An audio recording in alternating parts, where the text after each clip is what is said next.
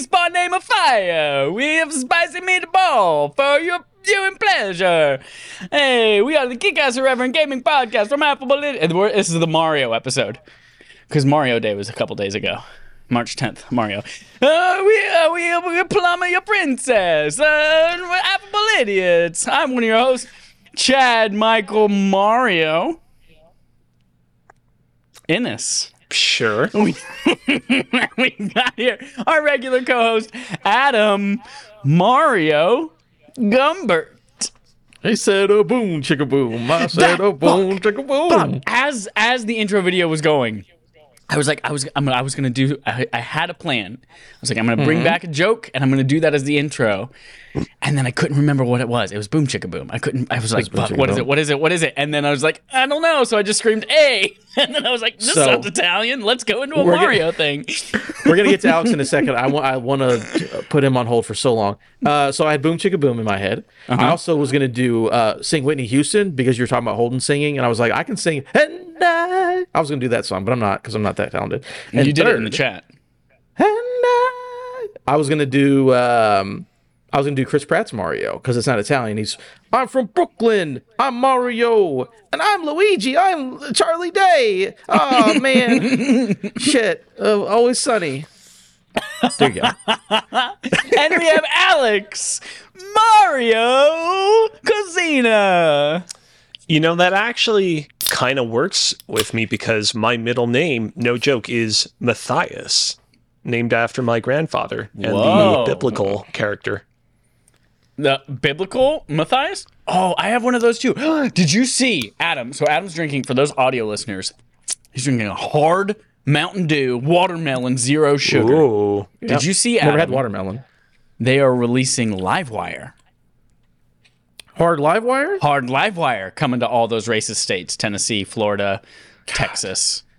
They get all the good stuff, those racist states. I'm excited for anything Livewire. I drink live. Yeah. I don't even drink sugar, but I'm like, fuck, I'll drink 60 grams of sugar for a fucking Livewire right now. I'll do it. Woo! They released hard Arizona iced teas a little while back. I got a big case of them from Costco, and they were very tasty. I fucking love Arizona iced teas. I'm drinking something new today, too. Sunkissed Orange, zero sugar. It is the replacement for when they don't have Mountain Dew Zero Sugar at the grocery store. So I got this instead. Yeah, I like Sunkist. I prefer Crush as my orange soda of choice, but they don't have zero sugar Crush. Orange Lava Burst, but that's just me. I prefer 1994 Ecto Cooler, aged to perfection. We have a great podcast called Respawn Name Fire that we do in addition to this nonsense show that we've started. You can catch it live on Sunday evenings, usually around 8:30 p.m. Eastern Time on twitch.tv/affableidiots. YouTube and podcast services on Tuesday mornings at 9 a.m. Eastern on demand. We've got lots of fun. Oodles of fun. We're talking about major games getting delayed. We're talking about fun for the whole family in 2 parts. But before we get into our main quest, I want to talk about some pizza on the Wii, aka some Weetza.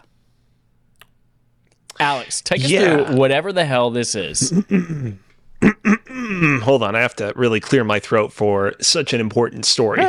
So, as somebody who self-professed has Wii brain rot, I've known for a while that years ago there was an app on the Wii that only existed in Japan that allowed you to order pizza to your home. And I knew that that app had been discontinued a while back, because basically all online features on the Wii were discontinued a while back when I want to say it was GameSpy's servers were shut down.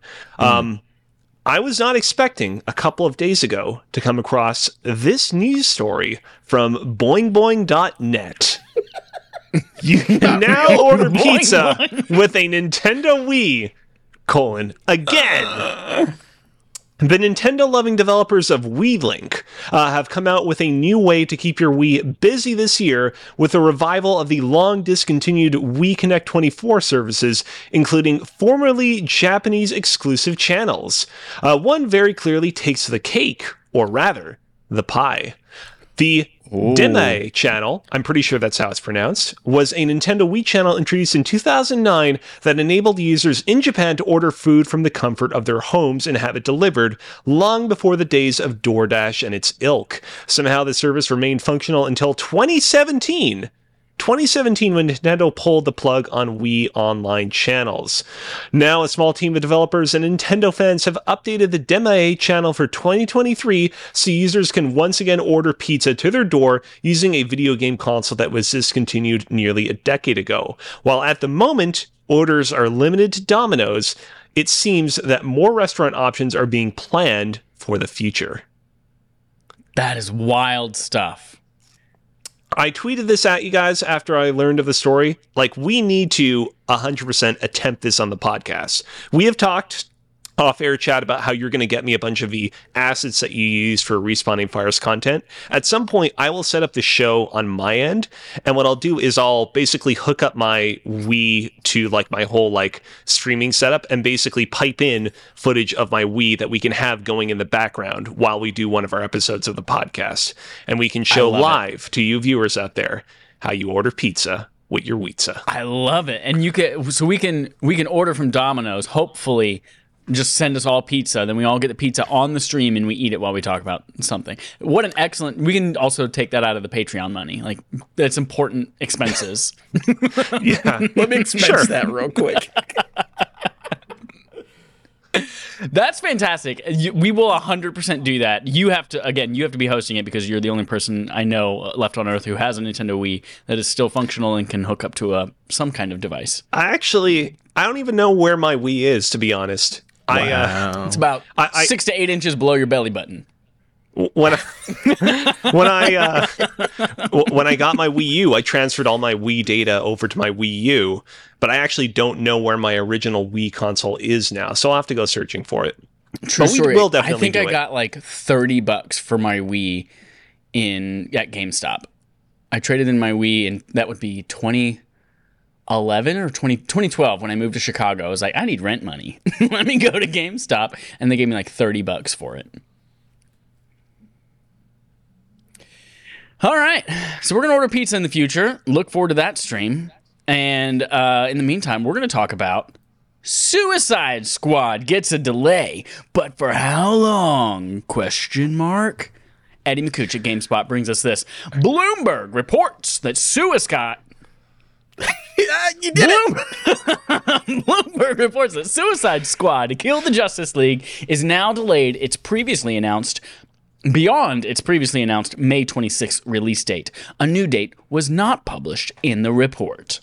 The game was featured during a February State of Play broadcast for PlayStation with an extended gameplay demo. Some, including many people on this podcast, did not like the game's live service approach. But Jason Schreier said that the game began as a games-as-service title and will launch under that business model and setup. A quote from Jason is, quote, "For what it's worth, a delay like this is mainly for polish, not to overhaul the core gameplay that caused the backlash. Suicide Squad started off as a game-as-a-service and will remain one short of a complete reboot, which would require a much longer delay." That's from Schreier. A little extra piece of tidbit, like actually came out before this official delay, comes from Suicide Squad Kill the Justice League could be delayed to 2024 from Jeff Grubb. He stated on his Game Mess Decides podcast. How many fucking podcasts does that guy have? So many. A lot. Game Mess Decides podcast that he's gotten word Suicide Squad is getting pushed out of this year.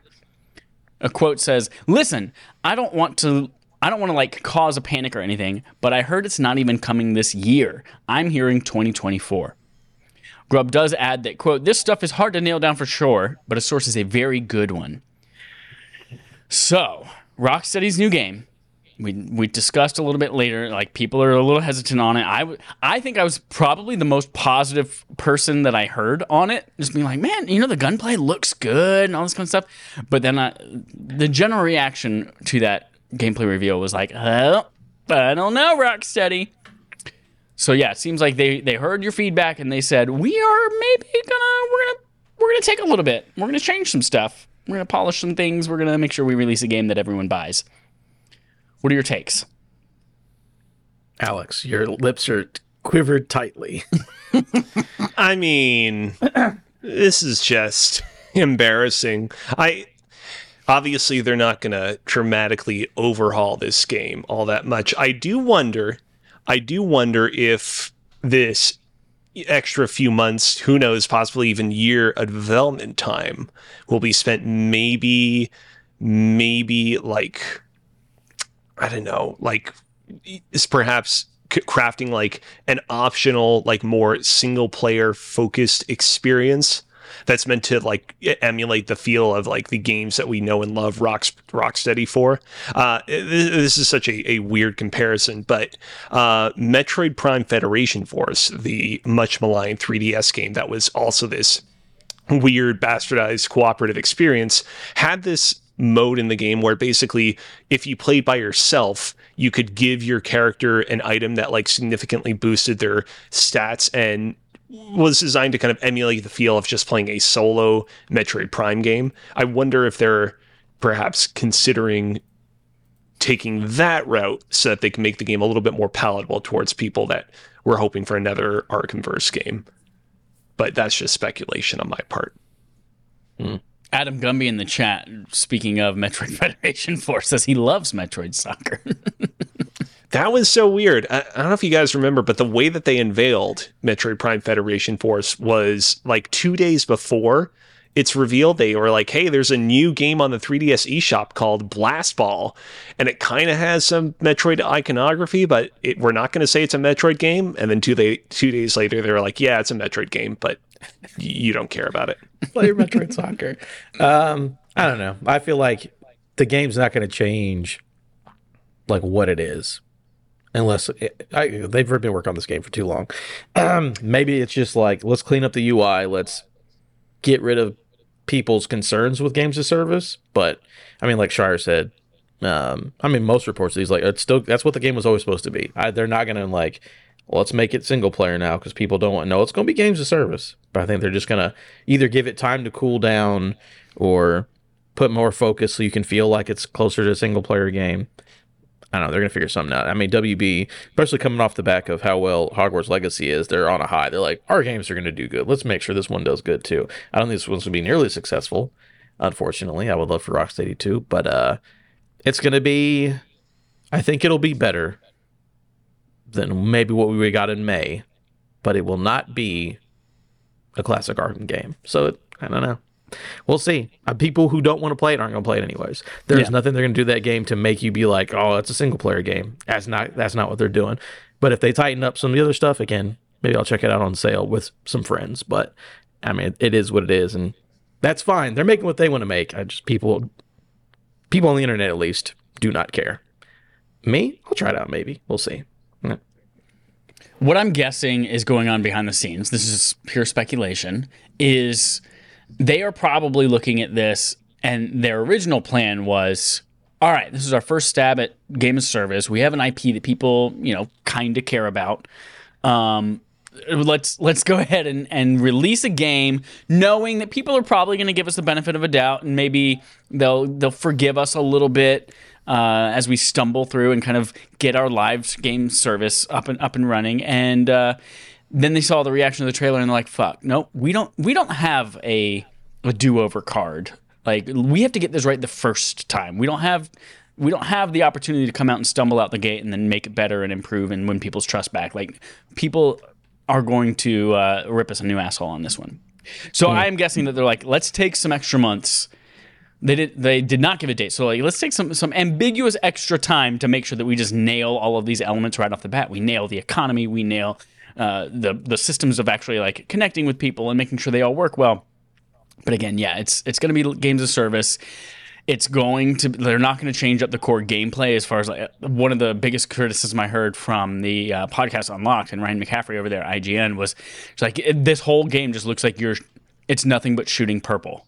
Like, you just look for the purple blob on the tank, look for the purple blob on the monster, look for the purple, and you just shoot the purple thing, and it's just that over and over.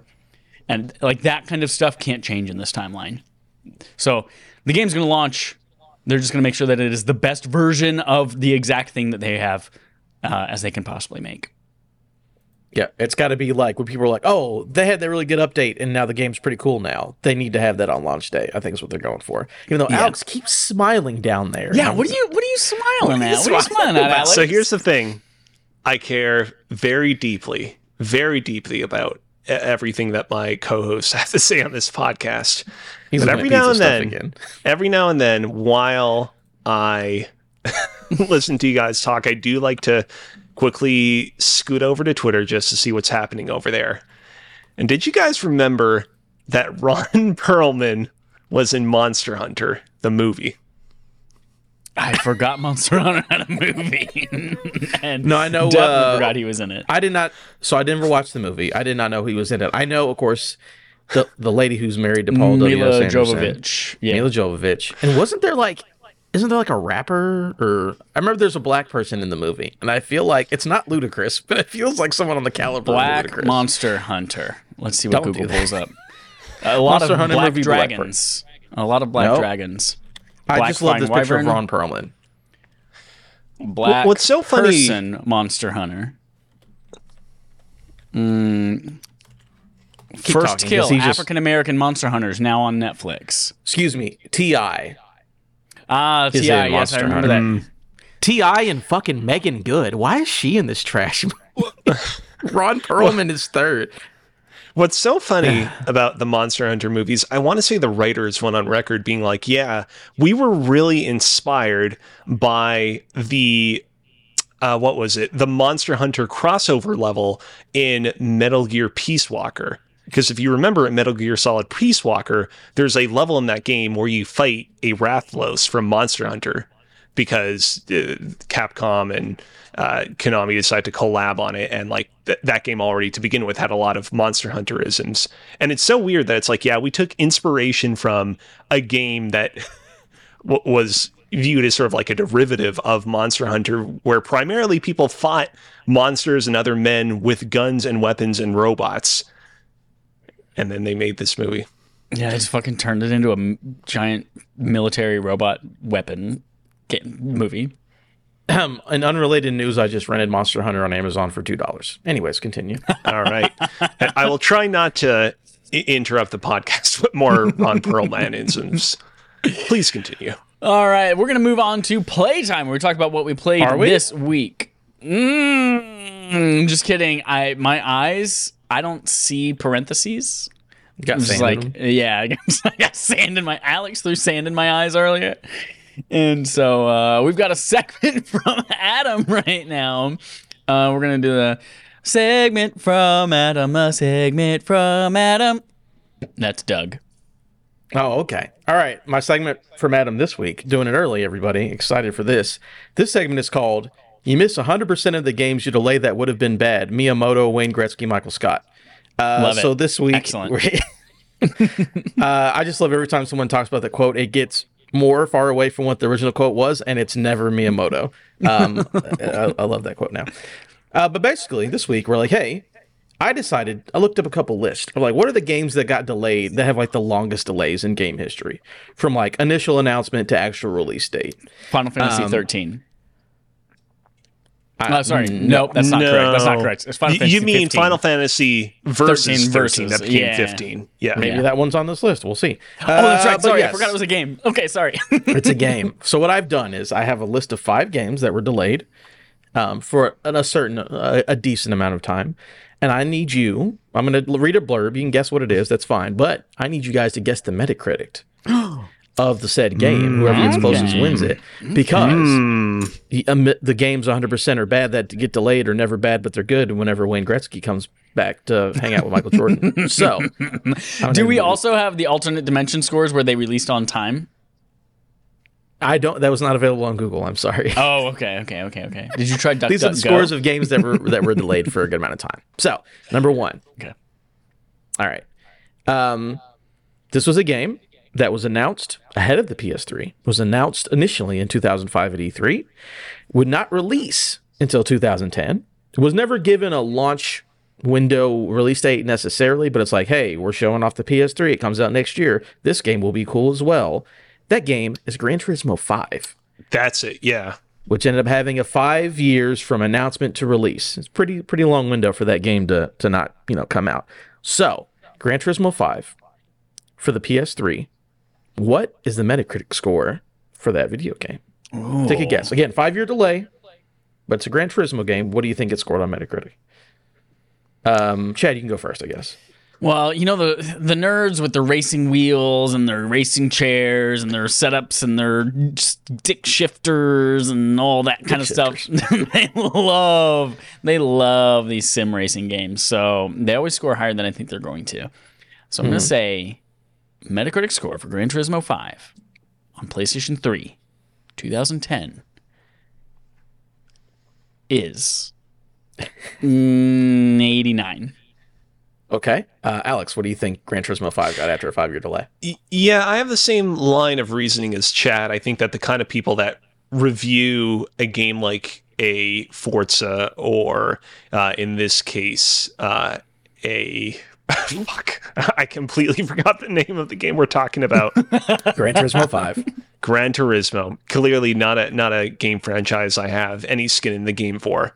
But the kind of people that review a Gran Turismo are the kind of people that are very passionate about the franchise. That being said, I also don't remember this particular one being like the game, one of the games that people regard as like one of the GOATs of the series. So I'm going to scoot down a little bit. I'm going to say 86. 86? Alex, you were closer. It was an 84 on Metacritic. Oh, there we go. So give yourself a point. Give yourself a finger. Chad, don't keep score. Keep your own score. Keep your own score. Give yourself a finger. All right. Okay. Next up. This game recently remastered in 2021. It began life as a prototype in 2005. We didn't see the game until 2010. It's a game about a TV show writer where things attack him. Monsters. Alan Wake. Alan Wake. Yeah, Alan Wake. Alan Wake. Huh. Interesting. I didn't really think of that game as like a delayed game, but yep. Announced in 2005, saw nothing, and then it came out in 2010. So 5-year development cycle when we heard about it when it got released. What do you think Alan Wake scored on Metacritic? Original, not the remaster. This is original. Alex, you go first. It's interesting because Alan Wake is like one of those like canonical Xbox 360 games that everybody loves nowadays, but I feel like the reception towards it was a little bit more mixed when it originally came out. I'm going to go ahead and I'm going to say an 82. 82. All right, Chad, what are you thinking for this game you hate for no reason? Well, we all know from Barf that, yeah, this game is one of my least favorite games of all time. Just with abhorrent writing, awful, stupid narration, and just like, it's dumb. It's a dumb game. Terrible acting. I hate it. I'm a writer. So I'm gonna say that everyone else fucking loves this game for no reason. So they gave it. I'm gonna say 81. 81. You guys are very close. It was an 83. Whoa. So what did Alex say? I already forgot. He said 82. Damn. So he got you by that one little extra point. Yeah. Okay. The game came out as an 83. 5-year delay. All right. Next up. I'm not a nerd, so you guys tell me this. It's a game that's a bunch of letters.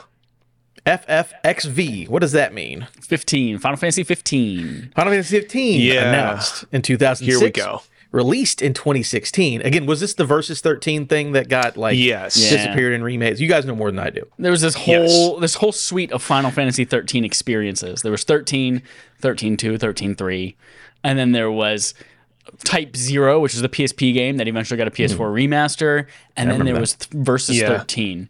And then Versus 13 took so long that they're like, actually, what if this is a new game? We'll just milk this cow, and we don't have to make a 15. There you go. And now, even though all that stuff is past us, Tetsuya Nomura is like, but what if I still made Final Fantasy Versus 13 within the Kingdom Hearts universe? Insane. And is making it so that the plot of Kingdom Hearts 4 is that Sora is going to have to fight like an alternate version of the original version of Noctis from that game. Going on his road trip with that old man. All right. So, by the way, this Metacritic, because there's released on multiple consoles, there's a Royal Edition, there's a Pocket Edition, it's all over the place. I just took the first thing that came up. It's the PS4 version of the video game. So what do you guys think the PS4 version of Final Fantasy 15 scored on Metacritic? Chad, you're first. I feel like this one, I feel like people really, really were positive on this game. They liked the boy band feel of just like your four dudes traveling across the country to go to your wedding. They liked the feel of it. They liked how good the food looked whenever you had to cook it at the campsite. And even before the Royal Edition came out and added that extra stuff there, I felt like it was pretty positively received. So I'm going to say we're going with a 90. I'm going to say 90 on Metacritic. 90 from chat. Wow. What are you thinking, Alex? The thing about this game is, like, this game, I think, is the perfect example of a game that definitely benefited from the kind of overall Final Fantasy franchise bump that I feel like a lot of mainline Final Fantasy games benefit from, in the same way that, like, you can definitely look at the Zelda series and see the Zelda series over time definitely benefit from the Zelda bump. Like, something like Skyward Sword definitely got way more rave reviews back in the day than I feel like most of us would rate it nowadays.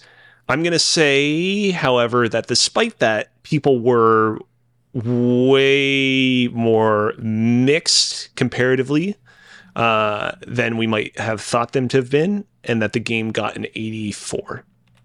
All right, I'm doing research. Again, I took the base PS4 edition. Was it XV or VX? XV. It's XV. All right, so this score ranges. I fucking love the movies at a 35. That's wild. What? That's right. That's right. The I heard Aaron the Paul. movie's Kingsgrave. It's fine. Kingsglaive, right? That's the name of it. Yeah. So this ranges from a 77 all the way to an 85. But the base one, the first one that comes up, the PS4 normal version, was 81. Wow. So that is the score I took. So Alex gets it because he was close. What was what got a 77? Royal Edition on PS4. Oh, it got worse somehow. Okay. Pocket Edition got a 79. So apparently the Pocket Edition is better than Royal. I don't know why. It's just you know how what? the scores are, you know?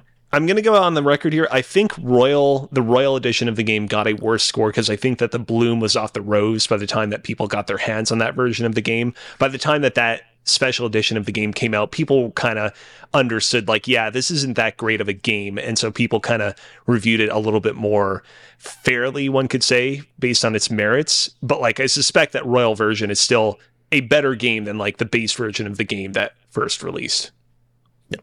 All right, we got two more. Chad, you might be out of the race, but maybe the last one's worth 5 points. I don't know. All right, so next. I'm just kidding. You lost. So the next one, with a budget range of tens of millions of dollars, this is one of the most expensive games to be developed back in the early 2010s. The graphics and detailed storylines are responsible for the hefty price tag. Meticulous voice acting and ambitious motion capture techniques helped this game go from development from 2004 up until its release in 2011. So 7 years, 2004, 2011, expensive motion capture. What do you guys think this is? Last Guardian? No, that was on the list, but I didn't put it in here. 2016. Okay. 2016. It was LA Noire. Oh, I forgot about all that motion that capture. All the face stuff. Yeah, very good. They That were was like, a read 7-year the development face, cycle. tell if he's lying if his eyelid quivers. It's like, ooh, I don't know. All right, so what do you guys think LA Noire scored on Metacritic? This is just for the original release of the game. In the same way that, again, the Final Fantasy series benefits from the Final Fantasy bump, the Zelda series has benefited from the Zelda bump, I feel like this game benefited from the Rockstar bump. I think there were a lot of people that went into it and were a little bit flustered by how un-Grand Theft Auto-like it was, but I think a lot of people still stuck with it and enjoyed it because of how much they enjoyed prior Rockstar games. And on top of that, like, as I recall, that game was actually pretty solid on its own merit. So I'm going to go ahead and I'm going to say that it got an 86. 86. All right, I remember people being decidedly more meh on it. I'm going to say 78. Chad, you're the winner. It was actually a 77. Really? So it was a Team Bondi game, but published by Rockstar. So technically not a Rockstar. That doesn't make a difference. It's a 77. Interesting. But I remember I liked the game, but I remember people were like, the open world stuff sucks. And it's like, Adam, what about the Nintendo Switch port? I fucking don't know. I can look it up if you really want me to. Because I think that thing got trashed. LA Noire for Switch is 79. Oh, okay. Huh. Actually, a little bit better. Interesting. All right, one more. This one is a fun one. You guys are going to love this. All right. I just love the blurb that these guys wrote. It should be common knowledge that if a game's development has outlived the staff the console was originally slated for, and almost a generation of gamers, then it may be time to change the strategy. Unfortunately, 2K Games and Gearbox Software trudged on to create something almost unrecognizable when it compared to Duke Nukem 3D. Jokes were outdated, the graphics lackluster, and the story was weak. This is Duke Nukem Forever, a game that was in development for 15 years. Yeah. This is definitely the biggest one that everyone knows about. Duke Nukem Forever. You could pick up a turd and a dildo in the same mission. It was awful. It was a very bad video game. What do you guys think it scored on Metacritic? 55. I'm gonna give it a little bit more. I'm gonna say it was like a 68. It was a 54. Oh, but wow. Yeah. Not very good. Sorry, Chad. I got 8 points. You got 1. Okay, first of all, Adam said the 8 fourth one counted for 6 points, so I got 6 and still lost. Yeah, you hate it. All right, that's my Why segment. did you get 8 points? What are you talking about? He's making it up. Adam said that the final one would be worth 5 points, so 3 plus 5 is 8. He said that was a joke, Alex. All right, I still have 4 points.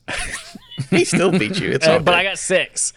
All right, we're going into playtime. Thank you, Alex, for that segment from Adam. Well, that was Adam's Thank you, segment, Adam, but, for you that know. segment from Alex.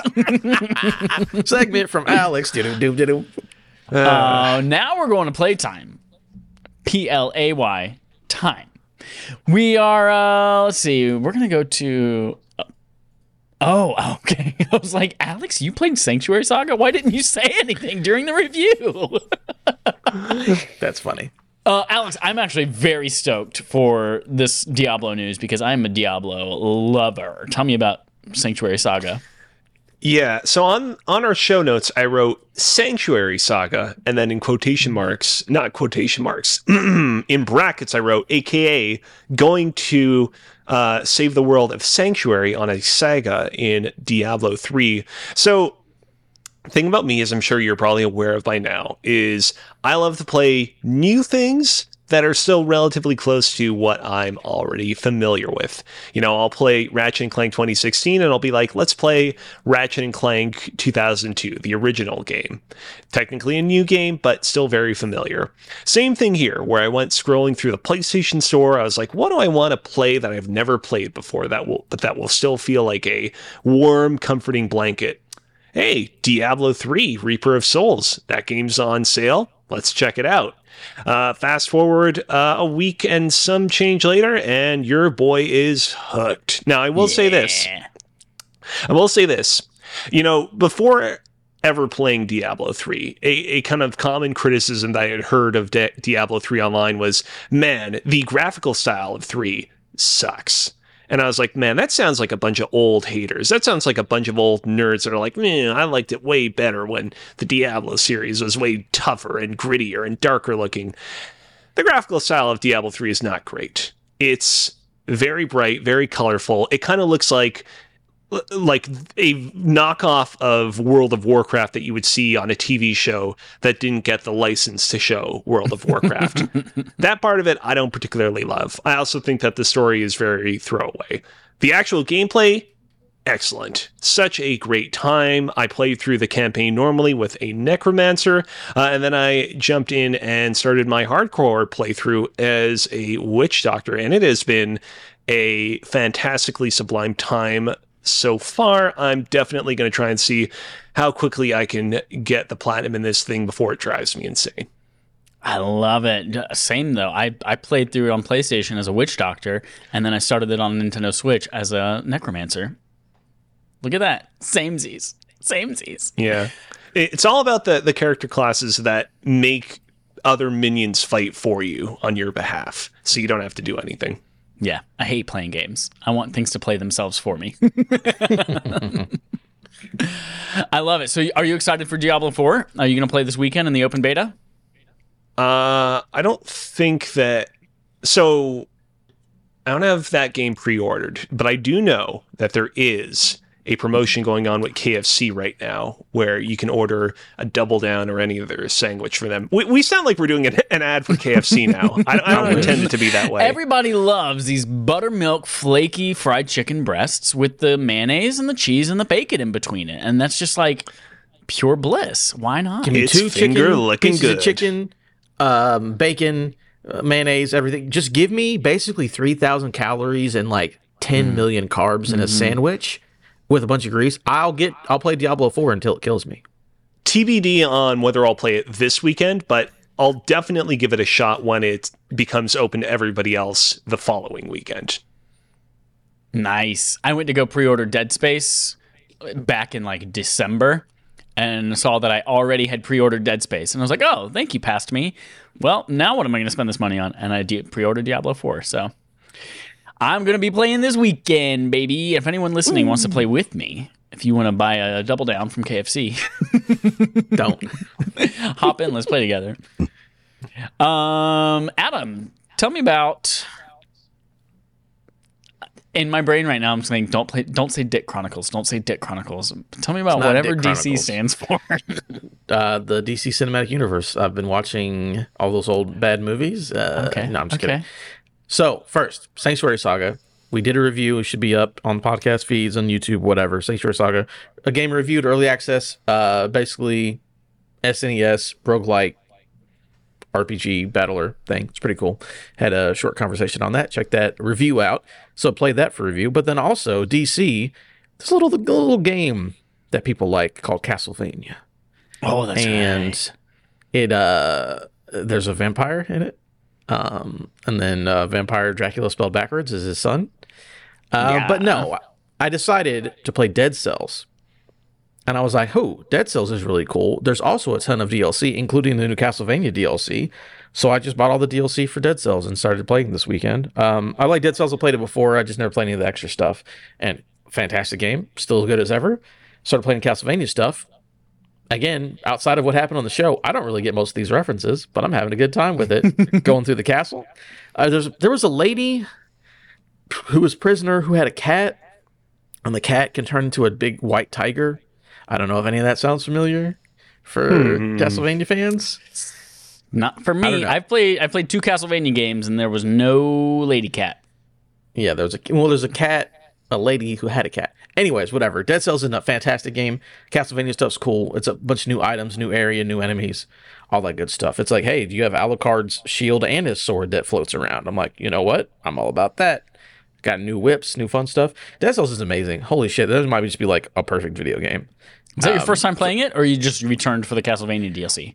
Yeah, no, I've played the base game a couple years ago. Had a great time with it. Then I came back again. Everything was on sale. Getting ready for this Castlevania stuff. I'm like, I'm just going to go all in. So I bought like 4 DLC packs and just rerunning through that because that game can go on forever if you want it to. So no, Dead Cells is awesome. Castlevania stuff's cool. I killed Death. I fought the Reaper. And then Alucard's like, go back again and beat up my dad. I'm like, all right, I'll do it eventually. So no, good times. Everyone play Dead Cells. It is fantastic. So Dead Cells, I have it. I didn't realize this. I've never played it. I think I bought it on Switch, but never played it. But it is now available for free if you have Apple Arcade, and I do. But here's the thing: I'm really only interested in the Castlevania stuff. And You can I do don't know that. if that's included in. You can start that. Well, you might have to buy it because it just came out like last week.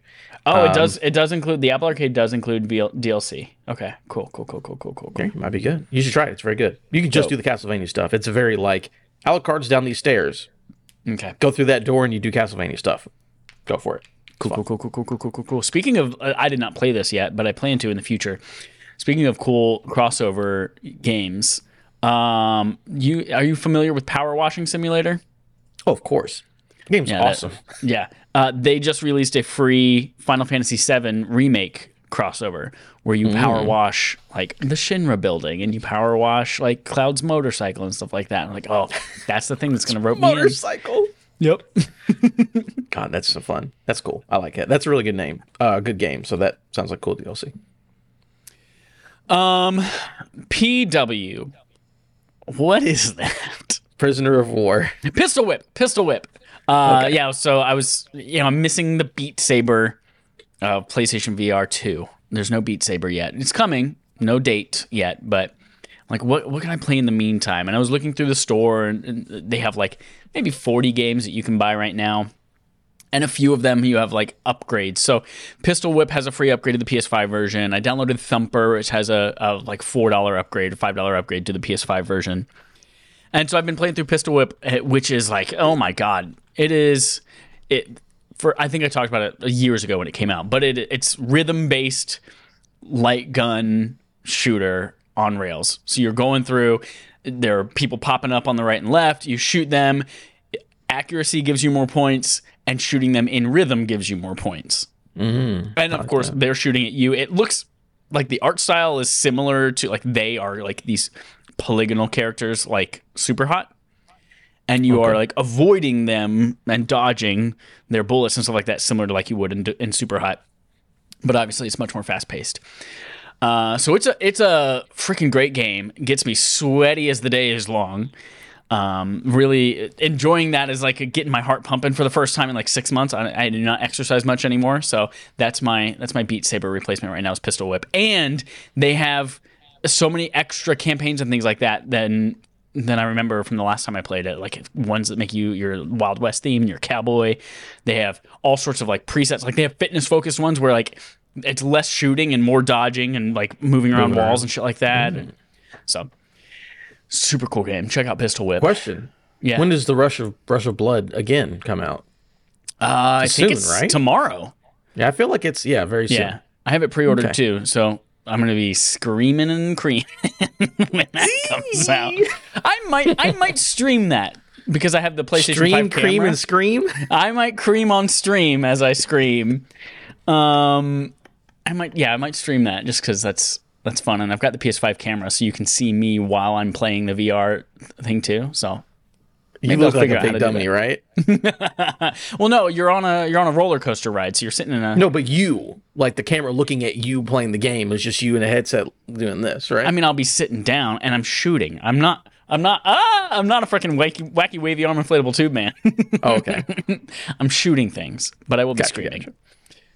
WL3. Any of y'all remember what that means? Wastelander 3. Nope. Wario Land 3. That's our barf game. I played a little bit of Wario Land 3 on my Analog Pocket. Pleasantly surprised by that game so far, so look forward to more about that at the end of the month.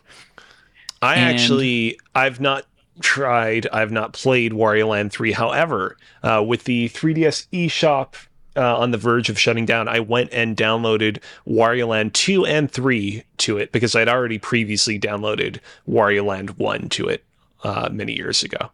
So I have them ready to go.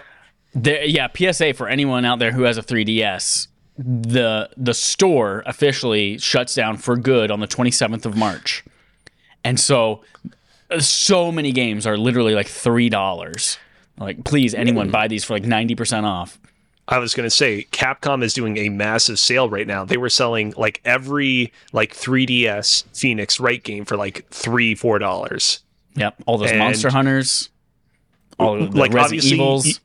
You'll need to be careful because the shop shuts down March 27th. It's just 2 weeks from now, so you don't want to accidentally overshoot it and then can't get anything more from the shop. But you'd have to imagine there are probably some other developers out there that might also do last-minute fire sales, so keep an eye out for them. If something right now isn't on sale, might be in the very soon future.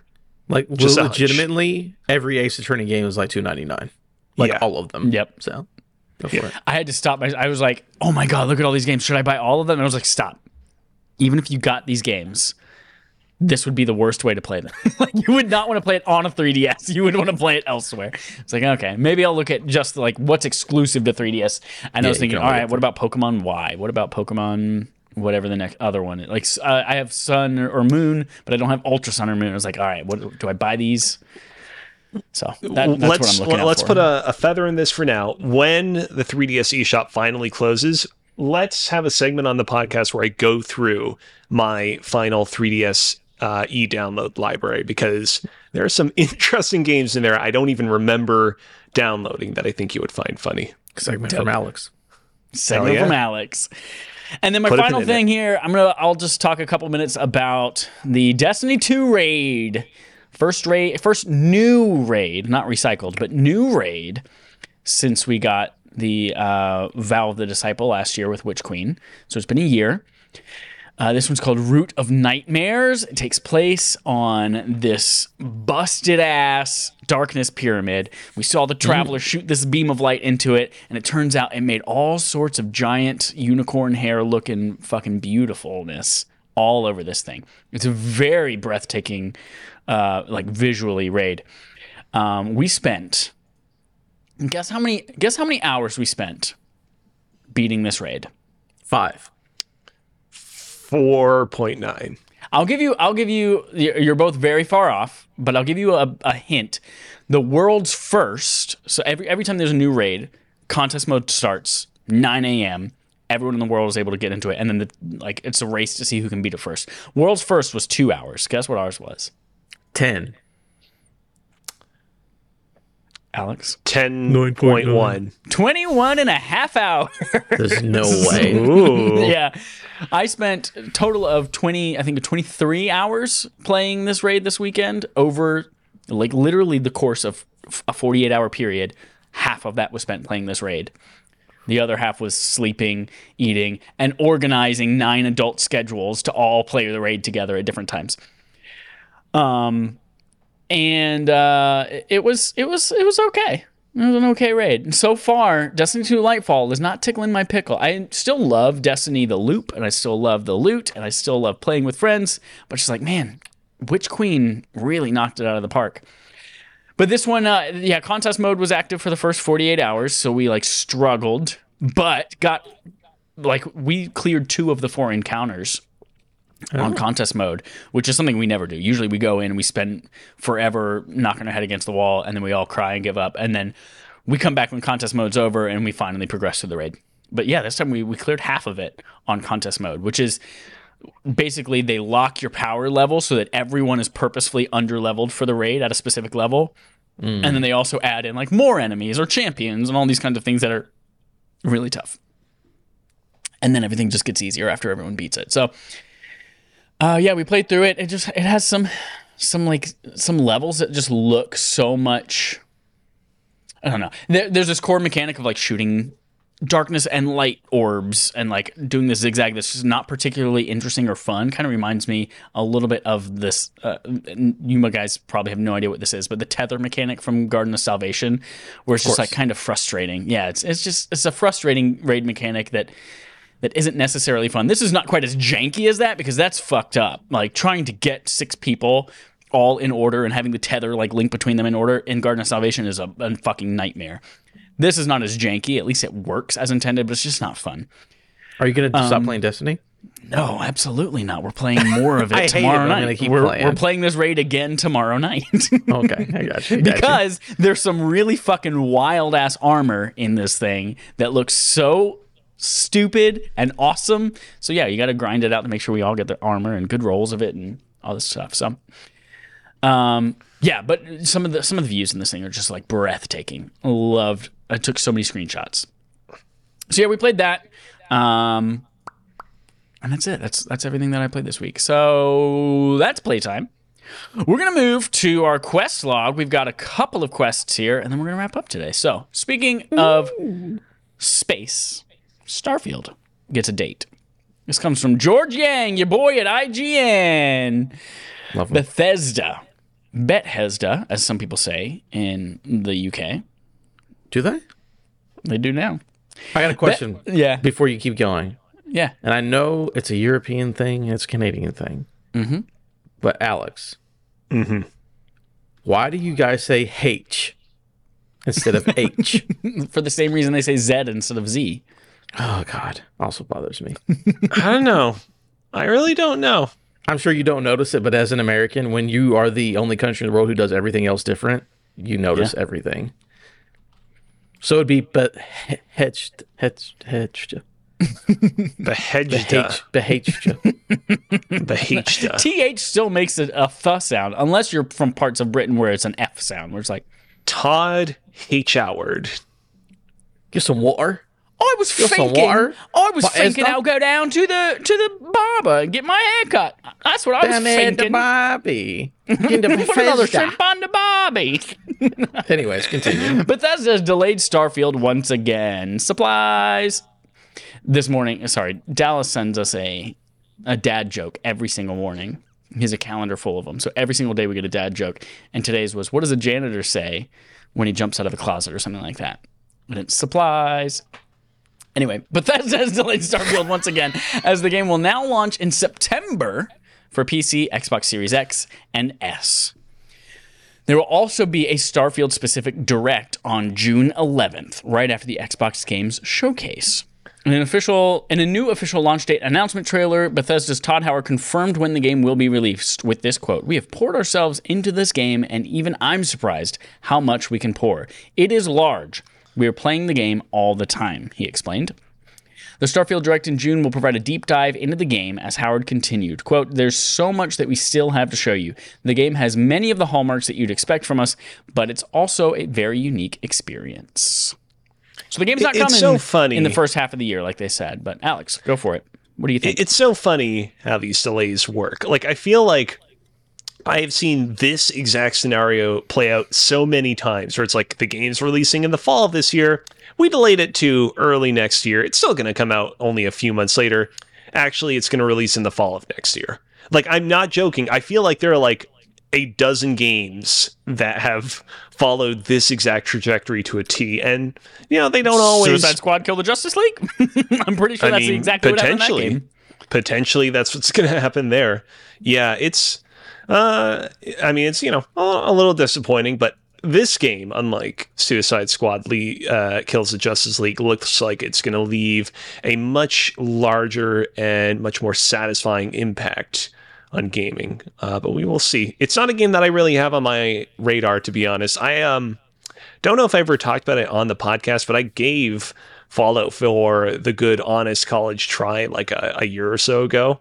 Could not get into it. Loved Fallout 3, loved Fallout New Vegas. Fallout 4 really did not do it for me, and I never bothered with Fallout 76. So the ball is in Bethesda's court to make me a believer in their big open world games again. I saw her face.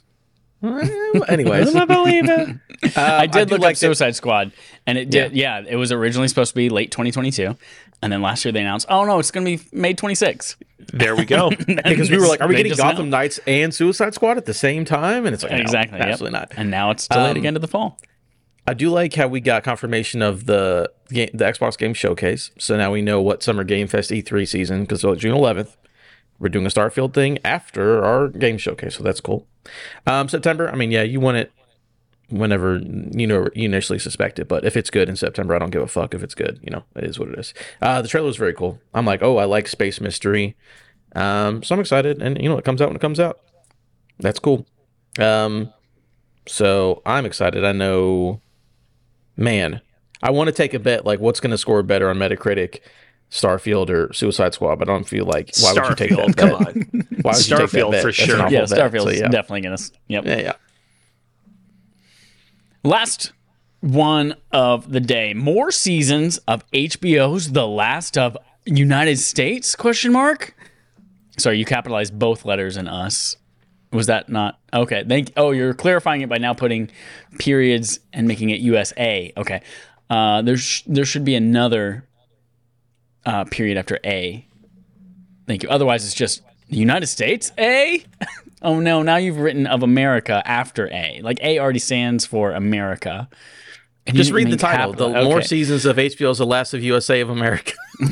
From Andy Robinson at VGC. Speaking to GQ, of all people, co-creators Neil Druckmann and Craig Mazin discussed their plans for the second season of the show following Sunday's final episode of the hugely successful HBO adaptation. We will not have spoilers on this episode, don't worry. Just a little bit of news. Asked if season 2 will span the entire course of the second game, Mazin replied, no way. Druckmann added, it's more than one season, seemingly confirming their intention for a season 3 of the show. Asked how many seasons the second game content is intended to be told over, the pair would not confirm. Quote, you have noted correctly that we will not say how many, but more than one is factually correct, Mazin said. The pair also addressed the mixed reaction to some story elements in The Last of Us Part 2 video game, telling GQ that they're happy to have strong reactions to their material. Druckmann said, quote, I guess to go back to the earlier Todd Phillips quote from Craig, which is like, I don't care. How they react is how they react. That is completely outside of our control. So how do we make the best TV show version of that story? That's the problem that we wrestle with every day.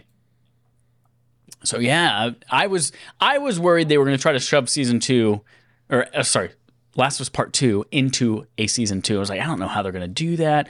How are they going to handle that? But yeah, it turns out they are making plural extra seasons of this thing. And they're not even just nailing it down to 2 extra seasons. It could be 3, could be 5, could be 100. I don't know. 100 seasons. 100 seasons, yeah. I mean, there are so many stories that we can tell that aren't from Joel or Ellie's perspective now. Mm-hmm. As we People saw love when you just start making stuff up. Yeah. Game of Thrones, fucking love that. HBO Everyone Max. loved the last season. Yeah. Fear the Last of Us.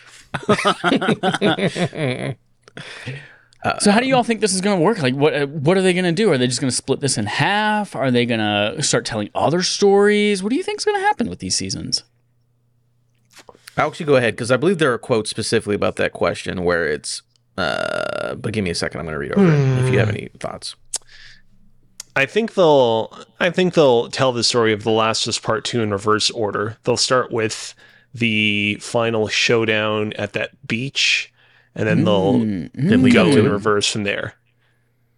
Oh, no, you're just saying straight up reverse, not show the last thing and lead up to it. You're saying reverse. Yeah, because they're gonna film it and cut it in order, and then they're gonna play it backwards.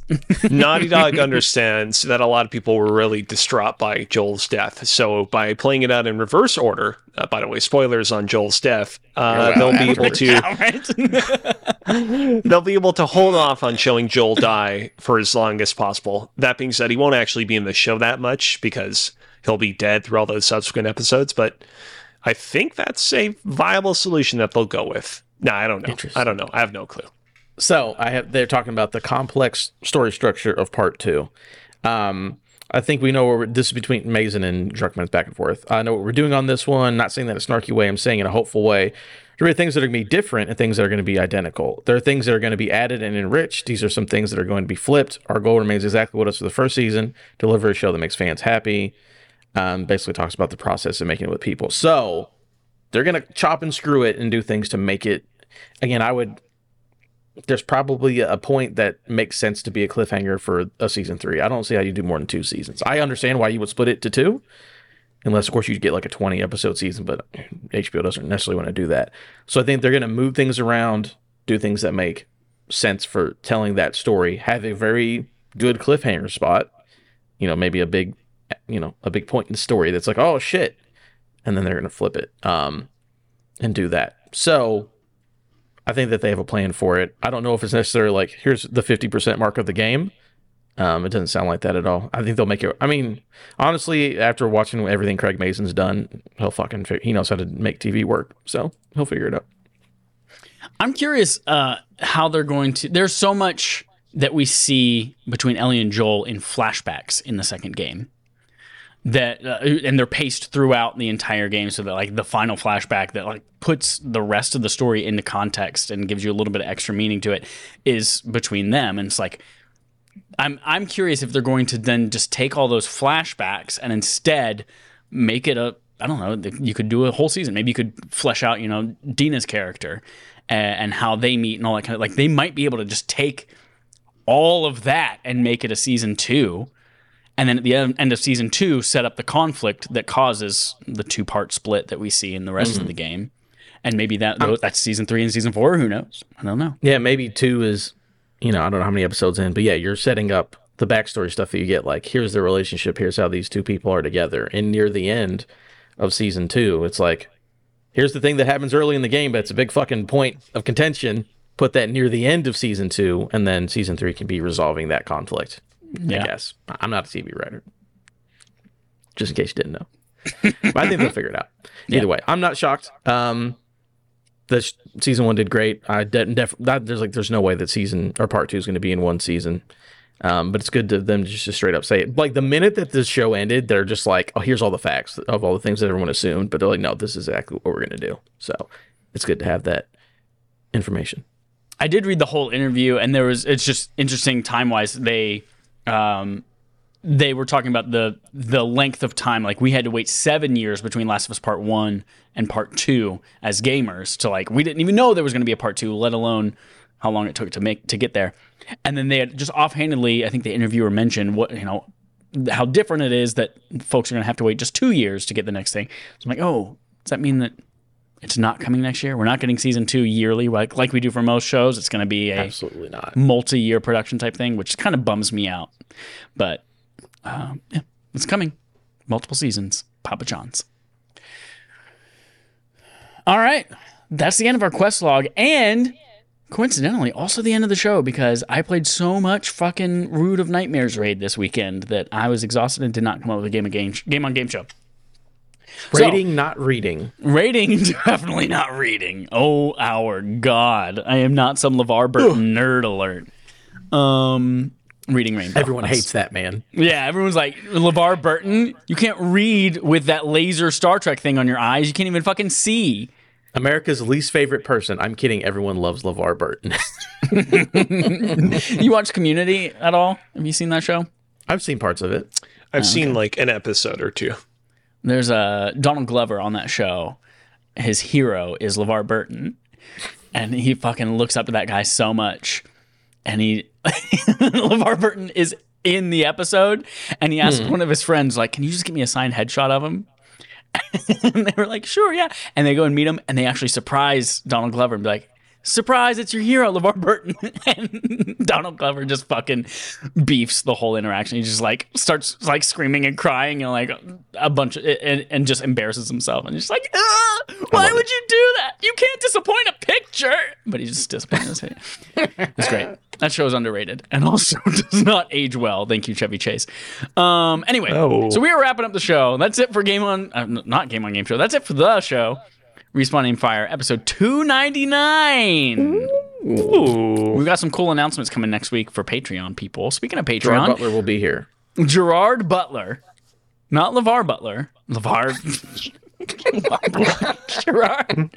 Gerard Butler of Plane fame will be here. Oh, 300. Got it. I was slow to get the connection there. Sorry. No, plane's a better. Everyone knows plane over 300. Go for it. You don't forget about Geostorm. Got to get Geostorm in there. Don't forget about White House Down. Excuse me. Olympus Has Fallen. Oh, sorry. They're the same movie and they came out at the same time. You're not wrong. And Angel Has Fallen. Angel. Don't forget about that one. Let's see. It's not White House Down. What is it? It's Olympus Has Fallen. Oh no, it is Angel White House Down. Fallen. Yeah, White House Down is Channing Tatum and Jamie Foxx. Right. Yeah. And Maggie Gyllenhaal. Man, lots of sexy people in that movie. That was the porn parody of Olympus Has Fallen. Oh, okay.